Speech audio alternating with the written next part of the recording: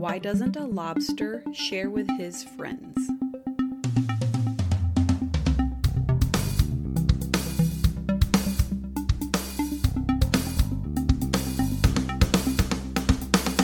Because he's shellfish. Yeah, that was pretty cheesy, but I swear it does relate to today's episode. Hello everybody and welcome to Starting Sustainability. This is episode 130, hosted by yours truly, Kaylin Chenoweth. And yes, I still have drainage going on. I lost my voice for 2 weeks, got it back for last week's episode, and then immediately got hit with drainage again because the weather cannot figure out what it's doing. It's hot, cold, hot, cold. In fact, it got so cold last night, it got down to the 40s, and we had to turn the heat on for the first time since May, basically. But now that fall is here, that means the fall harvest is here, which means I will be dealing with this sinus drainage and coughing and blowing my nose and having gook in my throat for approximately the next 4 to 6 weeks until the end of October as they're harvesting all of the fields around us. Because we've got cornfields and soybean fields and everything else going on. So yippee skippy, yay country life. Normally it's not this bad. I mean, I do get hit with it every year, but since I'm pregnant, I can't really take any good medicine. So I just get to tough it out and suffer through. Now, let's update you on everything else going on in my world. This is our catch up with Kaylin segment. In the last episode, I left off that we were expecting chickens and they were delivered. So now we have 2 hens and a rooster. The hens, they're egg-laying hens. So I named them Frittata. She's a black and white speckled hen. And the other one is Creme Brulee, who's a nice caramel color or caramel, depending on which part of the country you're from and how you pronounce that. And the rooster is Gallo del Cielo, which is from a country song that Channing really likes. It means rooster of the sky. It's really a sad song, to be honest, but he was excited to name the rooster Gallo del Cielo. So we call him Gallo for short. We spent all of our free time getting the chicken coop ready and the little fenced in area for them to run around in, the range area ready. And so we got it basically ready enough to put the chickens in them because the chickens came and had to hang out in our outbuilding in a cage until we got it done. So we got it done within the next day or two, like immediately. We got it done. The chickens were delivered Saturday night and on Sunday, the entire day of Sunday from like 9 a.m. to 5 p.m. We did nothing but work on that chicken coop and the kids helped us. And then we had the TV going for them as well because anybody with kids knows that 2-year and 4-year-old, their version of helping is not really helping at all. It just slows everything down. So they helped while it was interesting for a short minute, and then we kind of had the TV babysit them. So I do feel guilty about that, but we got the chickens inside the coop. And then we spent the last weekend basically finishing up anything else. We just had to get it buttoned up. So for the first weekend, we did a lot of Band-Aids to get it running. And then last weekend, we went back and fixed the Band-Aids with more permanent solutions. But so far, knock on wood, so far, so good. We joined a couple of Facebook groups about raising chickens, and I've learned that everything is a predator. Everything tries to eat your chickens, so we're extra paranoid and on high alert trying to keep our chickens alive. But it has been a very eye-opening and wonderful experience. They are warming up to us to let us pet them. The kids will get in there and run around with them and chase after them and squeal in delight whenever they do finally get to pet a chicken, which then scares the chickens. Our dog Ruger is chicken curious. We have not let him hang out with the chickens, but we'll let him up to the coop where he can smell them and look at them, and he'll tilt his head and look at them and sniff, and then he'll bark and, kind of like he's trying to figure out, he's like, do I eat this? Do I attack it? Do I play with it? He's not really sure what he's supposed to be doing with the chicken. So it's been very, very entertaining nonetheless. It's consumed our lives for the last 2 weeks. The other thing I did is I finally, after all summer long, went to the Lafayette Farmers Market. I went by myself because we had plans that Saturday afternoon. I was like, look, I am going. So I woke up extra early, went by myself because to bring the whole family is quite a big ordeal. And I was like, I just want to go and check it out.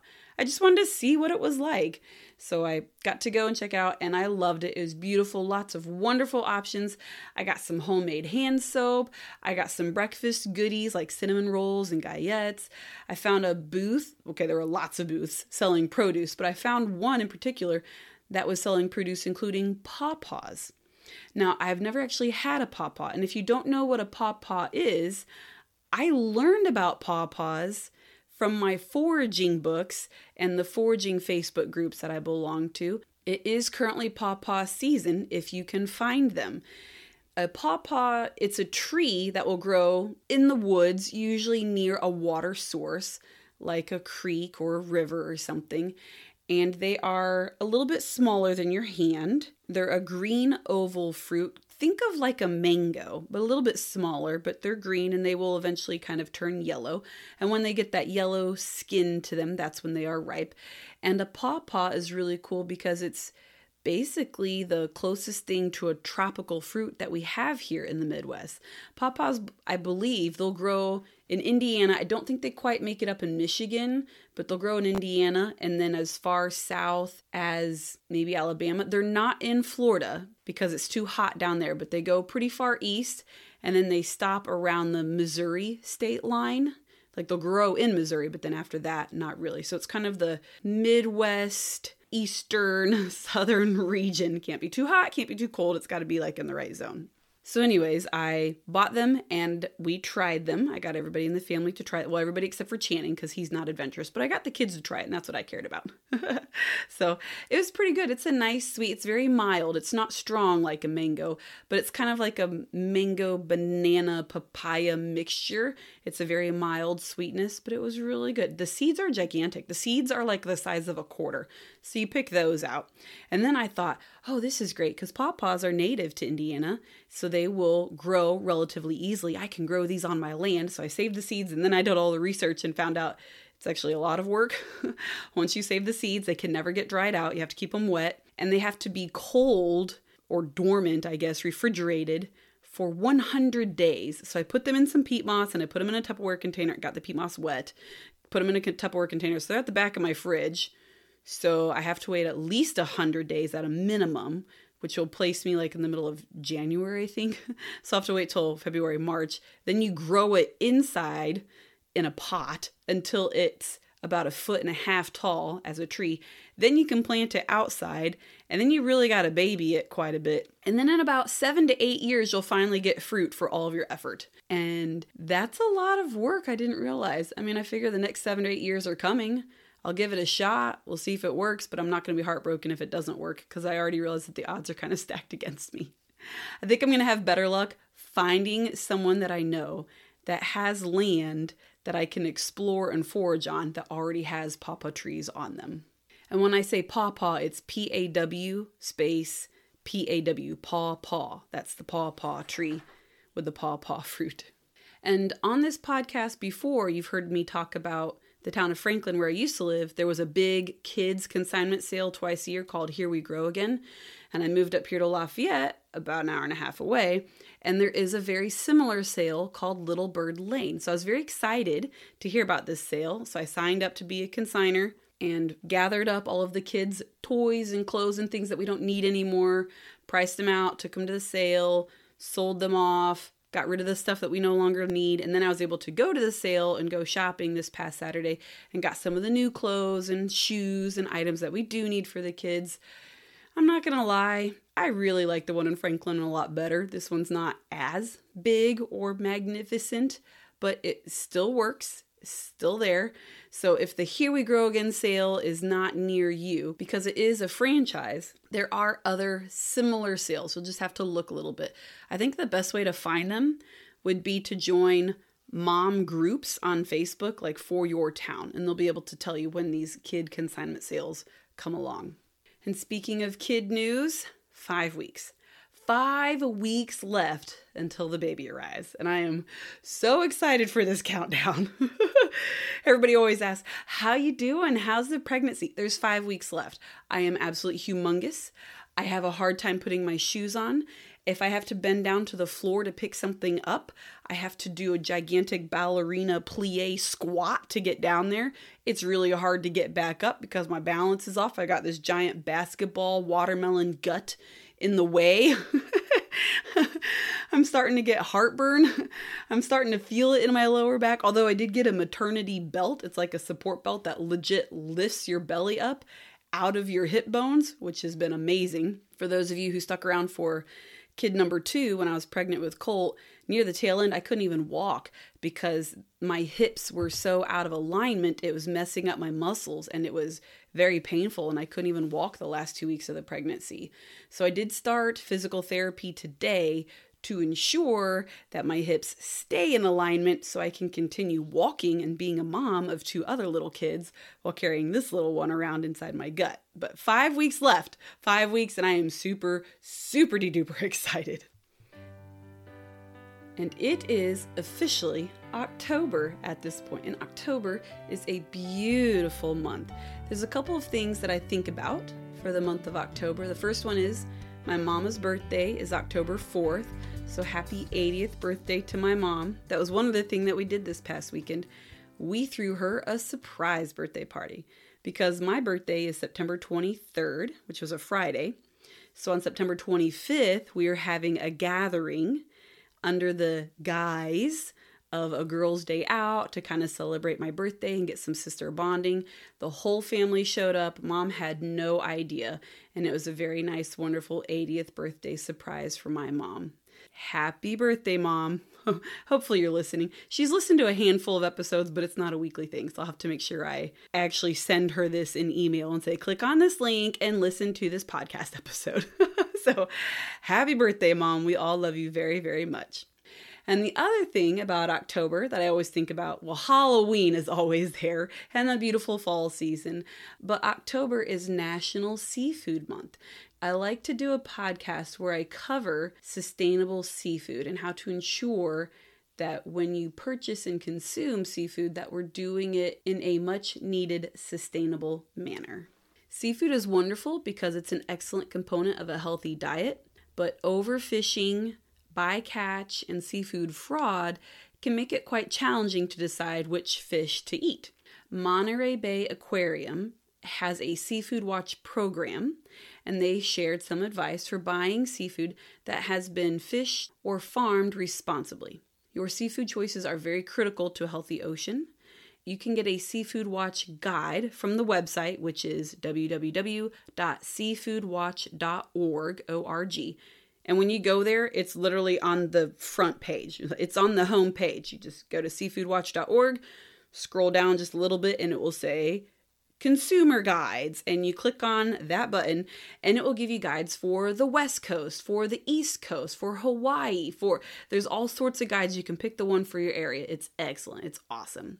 And once you get these guides, you can download them and print them off and carry them with you. You can download them and keep them on your phone. They also have an app, so you can get the Seafood Watch app and pull that up whenever you're trying to make a seafood choice at the restaurant or grocery store or anything to help ensure that you're making a good, sound decision. The way that the Seafood Watch guide works is that it will give you recommendations on which fish to choose. You will need to know 3 basic things. You need to know the species of the fish, like what kind of fish it is, where the seafood is from, and how it was caught, if it was either caught or if it was farmed. For example, salmon. If salmon is on the menu, find out if it's Atlantic salmon or Chinook salmon, chum, coho salmon, pink salmon, sockeye salmon. Find out what kind it is. Then ask your waiter or your server where it is from and how it was caught or farmed. Now, sometimes this is going to be hard to find out how seafood is caught or farmed, but often just knowing the country of origin will tell you whether to buy this product or not. You can also check to see if there are recommendations for an eco-certified option. And if you are in doubt, you can choose a different best choice seafood. So on the guide, they have best choices. So if you're not sure if that specific salmon is eco-friendly or not, maybe the tilapia is, maybe the pollock is. So you can just pick a different fish is what I'm saying. We want to choose a business or fisherman that you trust. Many businesses have already made commitments to sustainable seafood, and shopping at a restaurant or grocery store with a commitment means that you can do your research before visiting and be confident that what is ordered meets your sustainability expectations. If you have access to a local fisherman, which we used to in Florida, but not so much here in Indiana, but if you have access to a local fisherman, that's another great way to learn more about the seafood that you're buying and the people that harvested it. It's also recommended to ask questions. The easiest thing you can do is ask the question, do you sell sustainable seafood? By doing so, you help drive change in the marketplace. The more that businesses hear support for sustainable seafood, the more interest they have in providing it as an option. We encourage you to thank the businesses that sell sustainable seafood and ask those that don't to visit seafoodwatch.org and to learn about sustainable seafood practices. It's also recommended to buy whole fish. Whole fish may seem outside the comfort zone for most people cooking at home, but it is definitely more affordable, versatile, and less likely to have fraudulent labeling. If you have the Seafood Watch recommendations handy, whole fish can be a great way to guarantee that you're getting the sustainable product that you paid for. And finally, if whole fish is available, ask the store to clean, gut, and portion it for you. Here in North America, we mainly eat 5 seafood products: canned tuna, shrimp, tilapia, salmon, and pollock. Considering Seafood Watch has recommendations for over 300 species, that is a very limited menu of those 5 fish. So the next time that you buy seafood, consider trying something new. If you're not a skilled cook, trying something new can be very intimidating.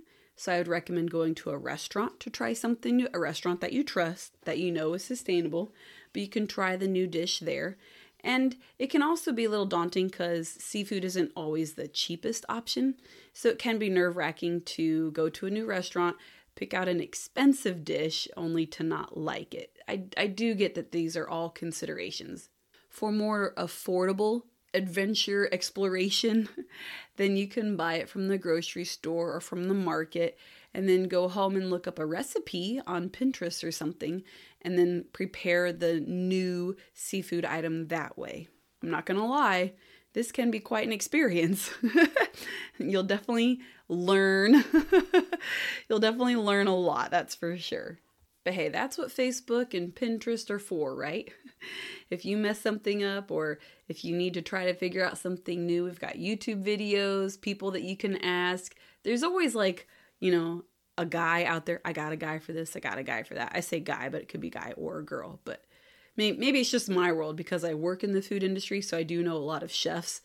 If I'm butchering something or don't know if I'm not literally butchering, but if I'm preparing a new food dish and don't have a clue what I'm doing, I can always reach out to them. So I would suggest finding somebody who's got some culinary skills to reach out to.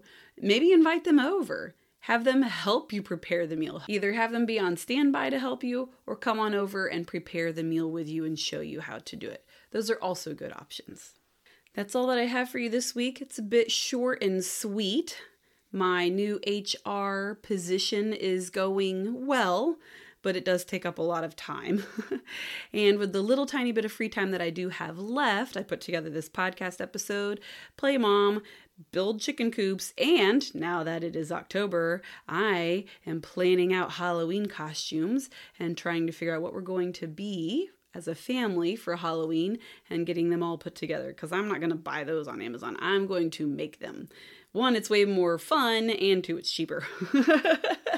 And sustainable as well. Either way, I am super excited for Halloween. I finally have a big gigantic belly, and there are a lot of options that I can do with a big gigantic belly for Halloween. I was pregnant. Let me see. With Corbin, it was right around Halloween when I found out I was pregnant with him. So I was only like 6 weeks pregnant. Nobody could see a belly there. And with Cole, I think I was only 2 or 3 months pregnant at that time. So again, no gigantic belly. So this time, 3rd time's a charm, and it is on. I have like 12 different costumes that I want to do, and I need to go narrow it down. It is now time for the weekly challenge. So I'm going to draw a card out of here, and this is the very last card out of our Become an Eco Warrior card deck that my niece Emily gave me almost 2 years ago. I think she gave this to me, and we've been drawing a card out of here every week, so this is the last one. I'm curious to know if everybody has been doing these every time that I call out a challenge. The last card in this deck says, avoid letting the water run when brushing your teeth or washing the dishes. Water conservation totally ties in with seafood conservation. I will take it. That's a good one to end on. And I'm not sure what I'm going to do for the next episode. I'll have to come up with something else. I think I've said that for about 3 episodes in a row, and then I just haven't done it. A lot of other things keep popping up in my life that are taking precedence. But yes, do that. That's an easy challenge. It's not even a challenge. It's an easy habit to start. Just turn off the water. Avoid letting the water run when brushing your teeth or washing the dishes. You can do that if you're not doing it already. Super simple. You can teach your kids to do that too. The next episode will be October 17th, and we will go over indoor gardening options because my fall garden has not succeeded. It has totally failed. I flopped on that. I take full credit. I suck. But now I'm looking into what else can I do? What can I do inside? Because it's too late at this point to do anything outside because the first frost date is too close. But there are some indoor gardening options that I would like to share with you on October 17th. Sustainer Nation, until then, continue to save the world, and I will talk to you all later. Have a great one. Bye.